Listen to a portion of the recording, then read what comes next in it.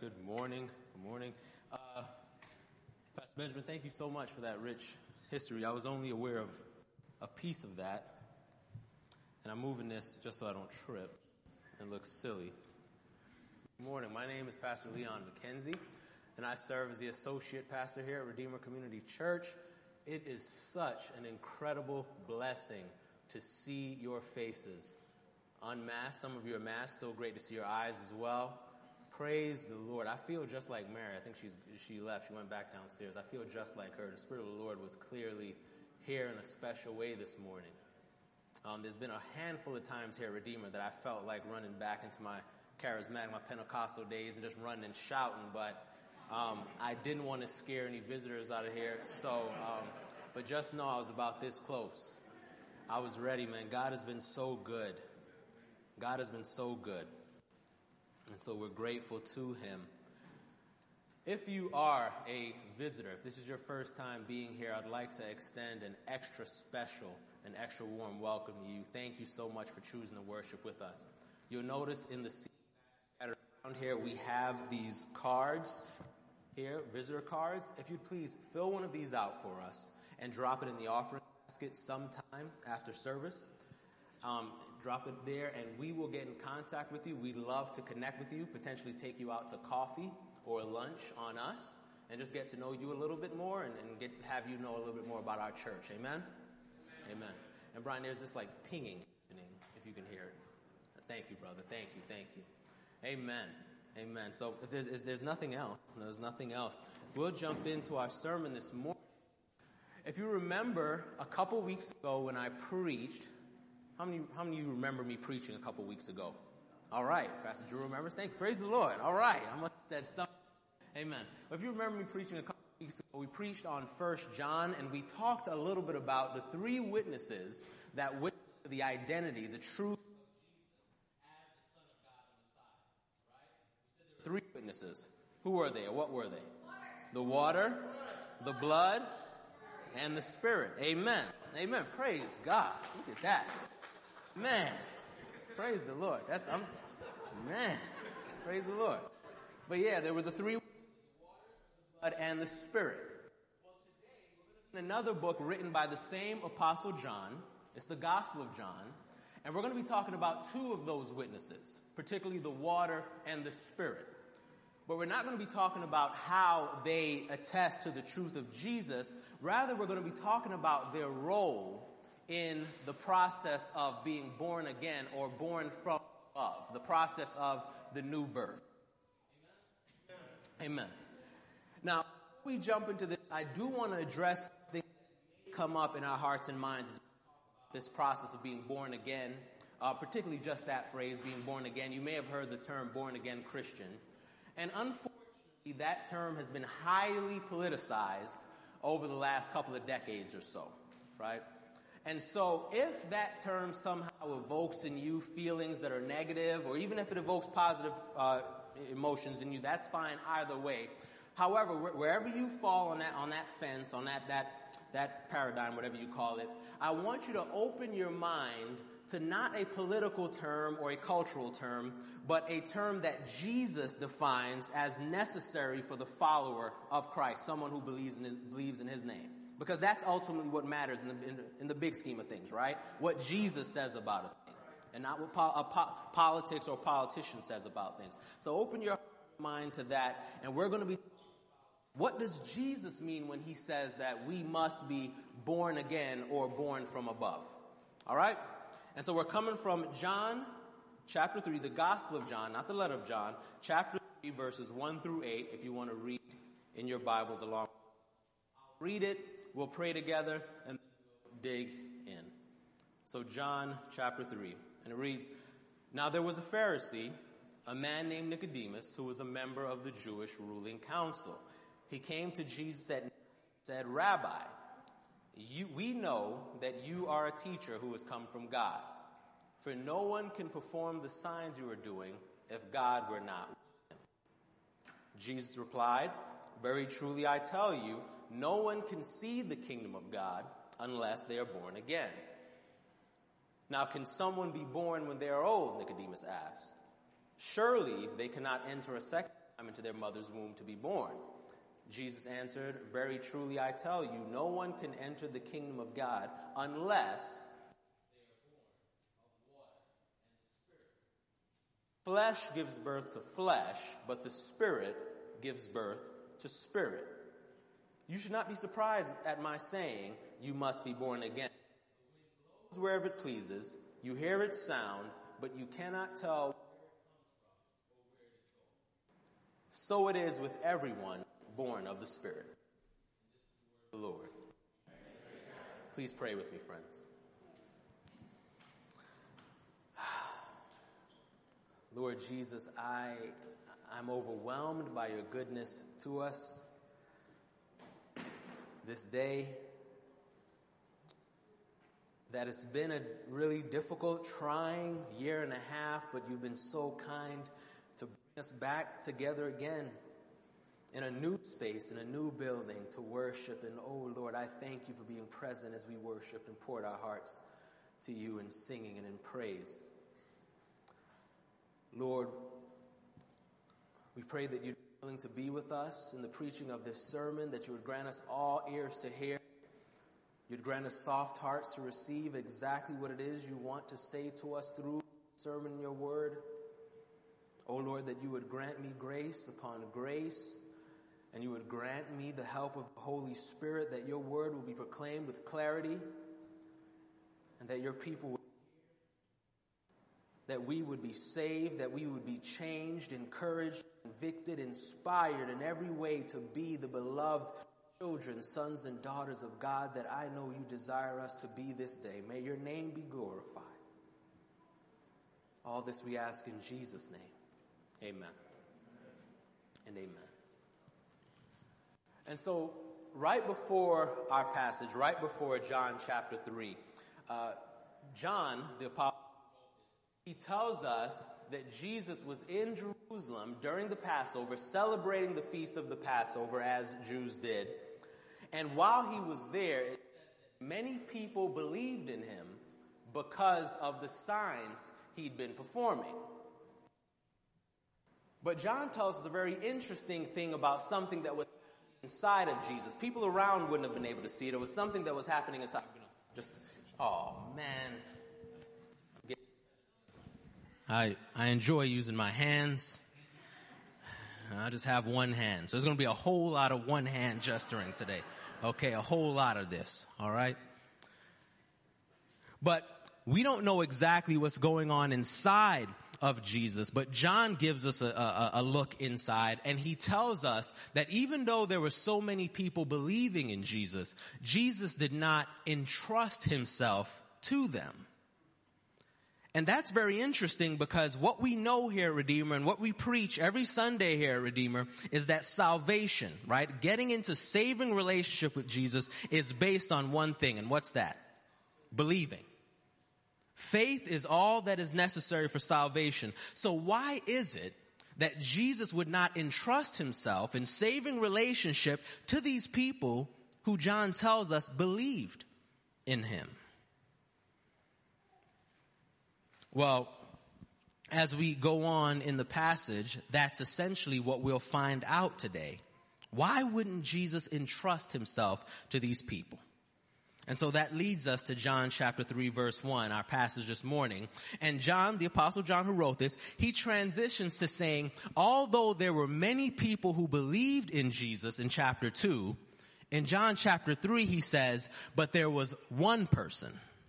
Right? There were many who believed, but there was one person who actually came to Jesus. And this man happened to be Nicodemus, the Jewish ruler, the Pharisee, a member of the leading religious sect of the day. And John gives us another important clue in here, something important he says about Nicodemus, and it happens to be about the way he comes to see Jesus. John tells us that he came to see Jesus at night. And we don't know. In the Bible, they're not very particular about specific times. That's why you rarely receive a specific time in the Bible. The point of communication here from John is not to say that Jesus came at a specific time, be it late in the evening or early in the wee hours of the morning, but it's more to just tell us that Nicodemus came to see Jesus while it was dark outside. He came to see Jesus under the cover of dark.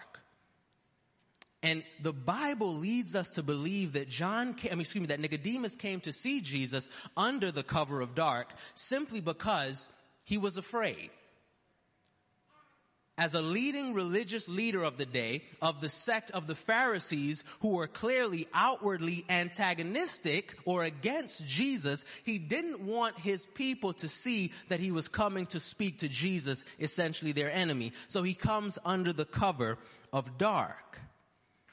And I've gone back and forth. If you remember any of my sermons, I think I've preached one sermon where I said Nicodemus came just at dark because he was just happened to be free at that time. What else was he doing at night? I've said at other times he was afraid. I'm going to say that right now I've landed fairly squarely on the point that Nicodemus was afraid. That's where I am now. Hopefully I stay here. But I say that he was afraid because of where Jesus goes in their interaction. And so go with me here, and prayerfully you'll be able to see it as well. And so Nicodemus comes to Jesus under the cover of night, and in verse 2 we read that he says to Jesus, he says, "Rabbi," or teacher, "we know that you are a teacher who has come from God, for no one can perform the signs you are doing if God were not with him."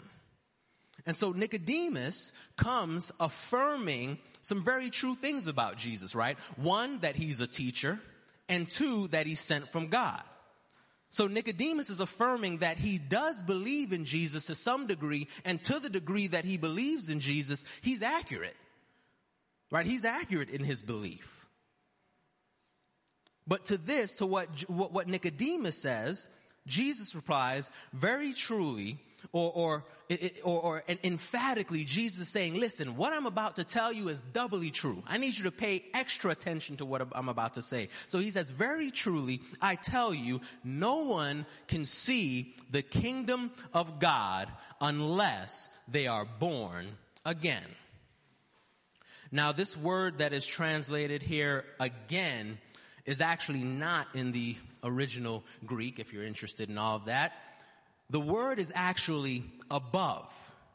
And so what Jesus is saying is this. He says literally, no one can see the kingdom of God unless they're born from above. Essentially being born from God, born of where God is, born from above.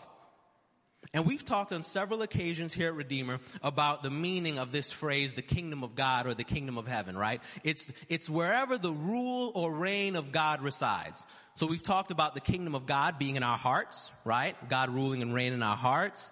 We've talked about the kingdom of heaven or the kingdom of God being in the here and now, where we go out and we seek to love others and care for others because that's what God compels us to do, right? He's the benevolent king that loves and cares for others, right? But we've also talked about, and this is where we're going today, the fullness of Jesus' kingdom. Being when he comes at the end of time and he redeems and restores all things to himself, right? That's essentially what we're talking about when we say that we go to heaven. That's what it means. It means to stand with Jesus in his kingdom when he comes in all of his glory. And that's what John is talking about here. This is what Jesus is saying when he said no one will see the kingdom of God. Essentially, he's saying no one will stand with Jesus in a place of honor when he comes in his fullness unless that person has been born again or born from above. You following me so far, friends? All right. All right. So essentially, he's talking about salvation. He's talking about salvation. So, why is this important for Nicodemus to hear? Why is it important for Nicodemus to hear this? Well, it's because Nicodemus needs to know what separates true believers or saved believers from people like those in chapter 2. He needs to know what's the difference between people who believed in Jesus yet did not receive Jesus in saving relationship. He needs to know what's separating him who comes to Jesus, or what could separate him from those to whom Jesus would not entrust himself, right? That's what he needs to know. This is what Jesus is trying to get him to see. He has to see what needs to happen in him for him to not be the kind of people that Jesus saw right through, right? What would be different? Nicodemus needs to see that in order for him to be in the kingdom of God, in order for him to have this eternal life, this salvation that he sought, that he must be born from above.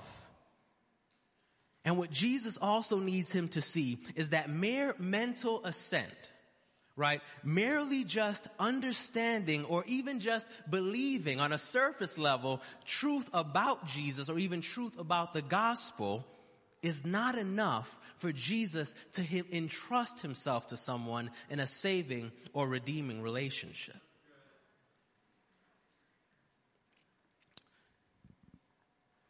Jesus needs Nicodemus to see, and he needs us to see, that all belief or all faith is not saving faith or saving belief. Listen to what the Apostle James says in James chapter 2, verses 18 through 19. He says, "But someone will say, 'You have faith. I have deeds.' Well, show me your faith without deeds, and I will show you my faith by my deeds. You believe that there is one God? Good. Even the demons believe this, and they shudder." So all belief is not saving belief. Just because you believe some things about Jesus doesn't mean that you and Jesus are all good. So it's necessary that those who believe in Jesus be born again or born from above. And before we get any further, I want you guys to whip out your pens, okay, if you have it. Big word coming now, big theological word. It's this word, regeneration. I see you, Christy. Go ahead and get that pen out there. Let's do this. It's regeneration, okay? And this word means, it should be up here. Yeah. The unmistakable change in the heart of a person who will have true saving faith in Jesus. Okay? The unmistakable, even necessary change in the heart of a person who will have saving and true faith in Jesus. And as we continue to talk about Jesus' interaction with Nicodemus, we'll look at this process and what it would mean specifically for Nicodemus, and then generally, in a larger sense, what it means for all of us who would be followers of Jesus. And so, as we go on in the story, looking back at Nicodemus responds to Jesus by asking a very normal, very reasonable question. He says, "Jesus, what does this mean by being born again? Do you mean that a man can enter his mother's womb again? Do you mean that a man can be born when he's already old, when he's already adult and mature? What do you mean by this?" And here's the interesting thing, right? We got to remember who Nicodemus is. Nicodemus is a spiritual leader. He's a ruler of the religious sect. And yet he can't understand that Jesus is not talking about merely physical things. His mind can't get down to spiritual things because Jesus is speaking about a spiritual reality. But Jesus goes on to speak clearly, to make it clear to him, make it plain. And Jesus tells Nicodemus, he says, "Listen, this is what being born again means, okay? It means that you must be born of the water and of the Spirit." To be born again means to be born of the water and of the Spirit. And that's where we're going to stay the rest of this sermon. Okay, that's where we're going to stay the rest of the sermon, talking about what it means to be born of the water and of the Spirit, and what this means for those of us who would have true saving faith in Jesus. And so first, let's talk about the water. It should pop up here. When we talk about being born of the water, we're talking about baptism, or more broadly, living out in public what we believe in private. So baptism, or living out publicly what we believe privately. So what does baptism have to do with someone being born again or born from above? Let's look back at the circumstances surrounding Nicodemus. When did Nicodemus come to see Jesus? When did he come? At night. He came under the cover of dark because he was afraid of what people would say. But you see, baptism is altogether the opposite of coming to Jesus or coming to God secretly. Okay? Because baptism essentially is the sacrament through which we, or believing parents in the sake of infant baptism, publicly confess allegiance to the Lord Jesus Christ. Baptism is the way that we publicly confess that we are identifying with the Lord Jesus Christ in his death, burial, and resurrection, and where we publicly assume our place in the family of God. And so Jesus is telling Nicodemus very clearly that you cannot love me, you cannot be born again if you want to believe me in secret. Saving faith in Jesus cannot be faith in the dark. You know, over the past few sermons, past couple of sermons, I let the cat out the bag. I let you guys in a little bit, a peek into the odd mind of Leon, and you learned that I love R&B music, right? I'm not singing for you guys again. That was a once in a lifetime occurrence. I'm not singing for you guys again, but I sang an R&B song. But I love R&B music. I love 90s R&B music particularly. Drew and Benjamin have been trying to get me into country, and I keep trying to tell them, on principle, I can't get into country. So you guys can keep that. Huh? Oh, my bad. Ben, I apologize, bro. My bad. Cause that was an insult. You're right. My bad. Barry and Drew. Barry has been trying to get in that. On principle, I can't get into that. I'm sorry. But I love R&B music. You guys have figured that out. And my favorite singer, R&B or otherwise, my favorite singer of all time is Luther Vandross. I love him. He's a little bit predates me slightly, but still love Luther. And in the 90s, Luther had a hit song was called Your Secret Love. You remember that song? Okay. I'm not going to sing it, but I'll say some of the lyrics for you. Okay, I'll say some of the lyrics for you. I feel tempted to sing it now, but I'm not going to. I'll say some of the lyrics, right? Okay. The lyrics go a little bit like this. It says, your secret love. Why can't we tell somebody? 'Cause secret loves never last as long. Your secret love will never be your true love. Your secret love will never be your true love. Okay, see. And what Luther is saying, or what he would say about this particular text is this, brothers and sisters, that without public profession of our love for Jesus, Jesus does not entrust himself in a redeeming and saving relationship. Believing in Jesus and loving Jesus means to love him out loud. Right? It means to love him out loud. Hear what Jesus says in Luke chapter 9, verse 26. And these are some hard words, friends. But Jesus said them. He says, whoever is ashamed of me and my words, the Son of Man will be ashamed of them when he comes in his glory and in the glory of the Father and of his holy angels. In other words, Jesus is saying that if anyone chooses to keep their faith in him secret, particularly for fear of what other people may think, then Jesus won't acknowledge them when he comes in the fullness of his glory. And it's important for us to see too, friends, that secret love, trying to believe in Jesus in the dark, is not a biblical idea. Okay, when we look at the early Christians, right, when we look at the book of Acts, it's very clear. It's very clear they fully expected to be persecuted, to be ridiculed, to have a hard time for loving Jesus. They fully expected that to be the case. They fully expected, for many of them, for it to be the end of their life when they publicly professed their allegiance to the Lord Jesus Christ. And for many of them, it was just that. It was just that. I like the way David Garland put it, a scholar. He says, Jesus expects the disciples to be willing to join the ranks of the despised and doomed. They must be ready to deny themselves even to the point of giving their lives. Brothers and sisters, loving Jesus means to love him out loud, and loving him out loud means to tell people about Jesus. Loving Jesus out loud means to serve others in his name. Loving Jesus out loud means to stand for morality in his name, to stand for justice in his name, to stand for advocacy in his name.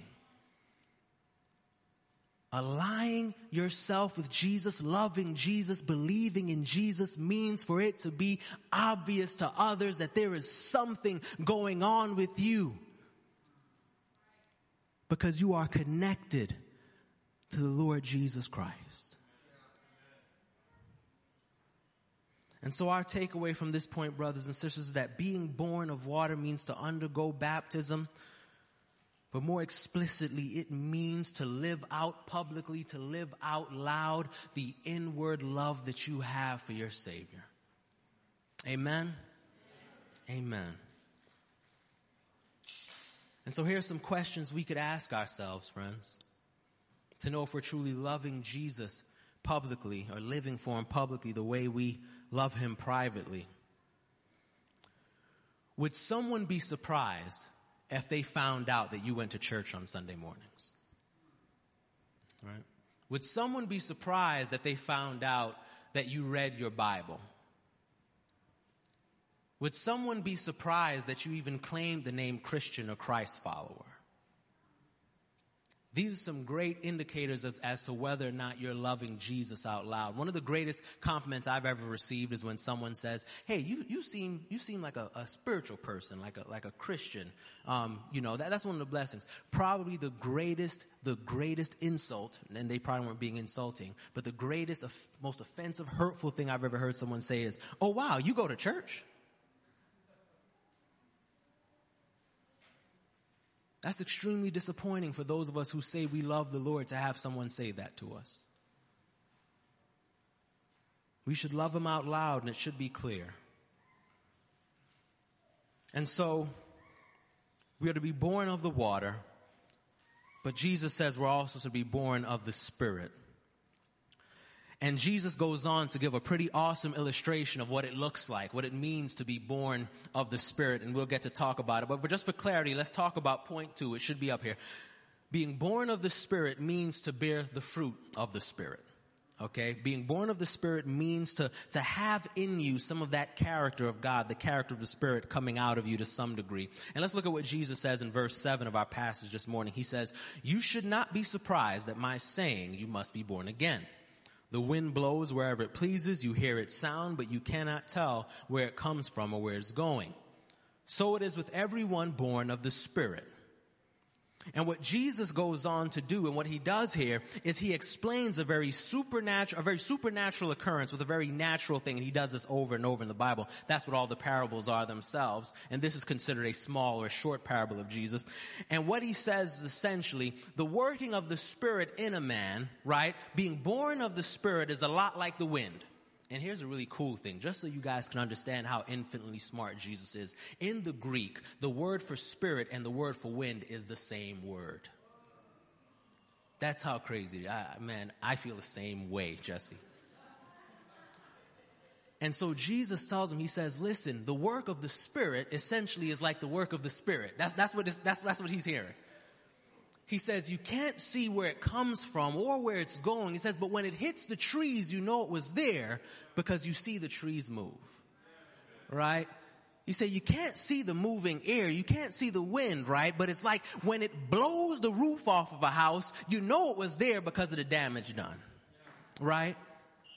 And what Jesus is saying essentially is this. Although we cannot see or fully understand how the Holy Spirit works, when the supernatural power of the Holy Spirit hits the natural flesh of man, it leaves an indelible and unmistakable mark of change in the life of that man. You might not know exactly how it happens, but you know when it has happened. And now for Nicodemus, this was huge. Because you see, Nicodemus was an important and successful religious leader of the day, right?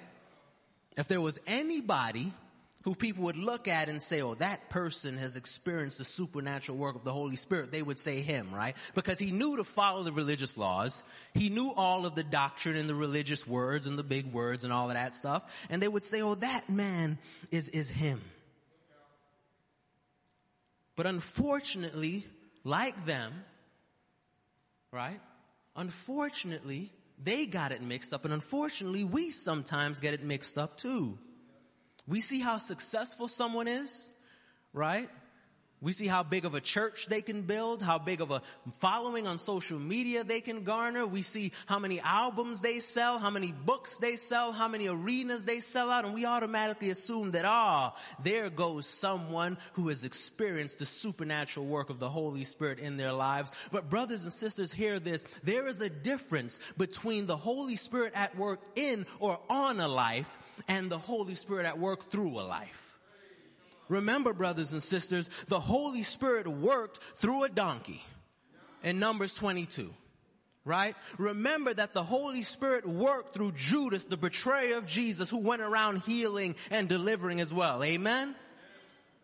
And listen to what Jesus says about people whom the Spirit merely works through and not in. In Matthew chapter 7, he says, not everyone who says to me, Lord, Lord, will enter the kingdom of heaven, but only the one who does the will of my Father who is in heaven. Many will say to me on that day, Lord, Lord, did we not prophesy in your name? And in your name drive out demons, and in your name perform many miracles? Then I will tell them plainly. Don't miss that Jesus here identifies himself as the Lord. Then I will tell them plainly, I never knew you. Away from me, you evildoers. Friends, there are many who will have experienced the work of the Holy Spirit through them, but will not be with Jesus in his kingdom. To be born of the Spirit means to have the Holy Spirit at work in you, and not just through you. The evidence of being born in the Holy Spirit, please don't get it mixed up, of being born of the Spirit. It's not successful ministry. Okay? It's not a huge following. It's definitely not a large bank account. I hope not, boy, I tell you. It's not a large bank account. God can do these things for and through anyone. Anyone. The evidence of being born of the Spirit is bearing the fruit of the Spirit. And the Bible tells us that these fruit are evident. They're obvious. They're unmistakable. And most of us can say them from memory. They're love, joy, peace, patience, kindness, gentleness, self-control. Where we see these in increasing measure, we can tell that the Spirit has been here. The evidence that the supernatural work of the Holy Spirit is at work in the heart of a person is that they will bear these obvious, very evident, these very hard to miss fruit.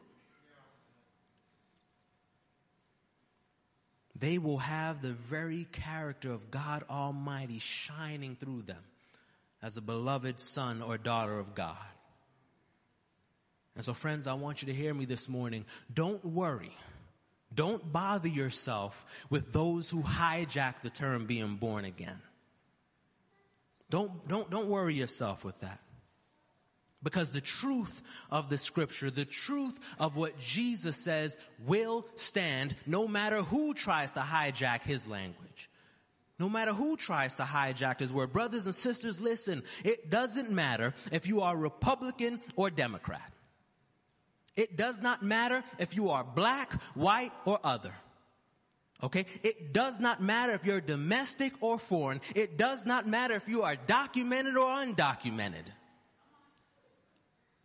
If anyone will see the kingdom of God, there is only one way. You must be born again. You must be born from above. You must be born of the Spirit and the water. And that's all that Jesus is concerned about. Does not matter what box we check on political forms or political surveys. It does not matter where you align yourself here, brothers and sisters. All that matters is what Jesus says. And Jesus says that we must be born again. Let's pray, friends. Dear Lord, thank you so much for your word. Lord, I do thank you that technology worked well this morning as well. And I just pray that you would bless every one of my brothers and sisters, that you would show your love to us in such a way that we would indeed be men and women who are born of the water and the Spirit, that we would indeed be those who profess you publicly without shame. And Lord God, we would be those who are bearing the fruit of the Spirit in increasing measure in our life as you continue to persevere with us in this walk of faith. We love and we thank you. In Jesus' name, I pray you remove every barrier and every heart and mind from trusting your truth in themselves and ourselves being saved. May your will be done and your name be glorified, O Lord. In Jesus' name, amen.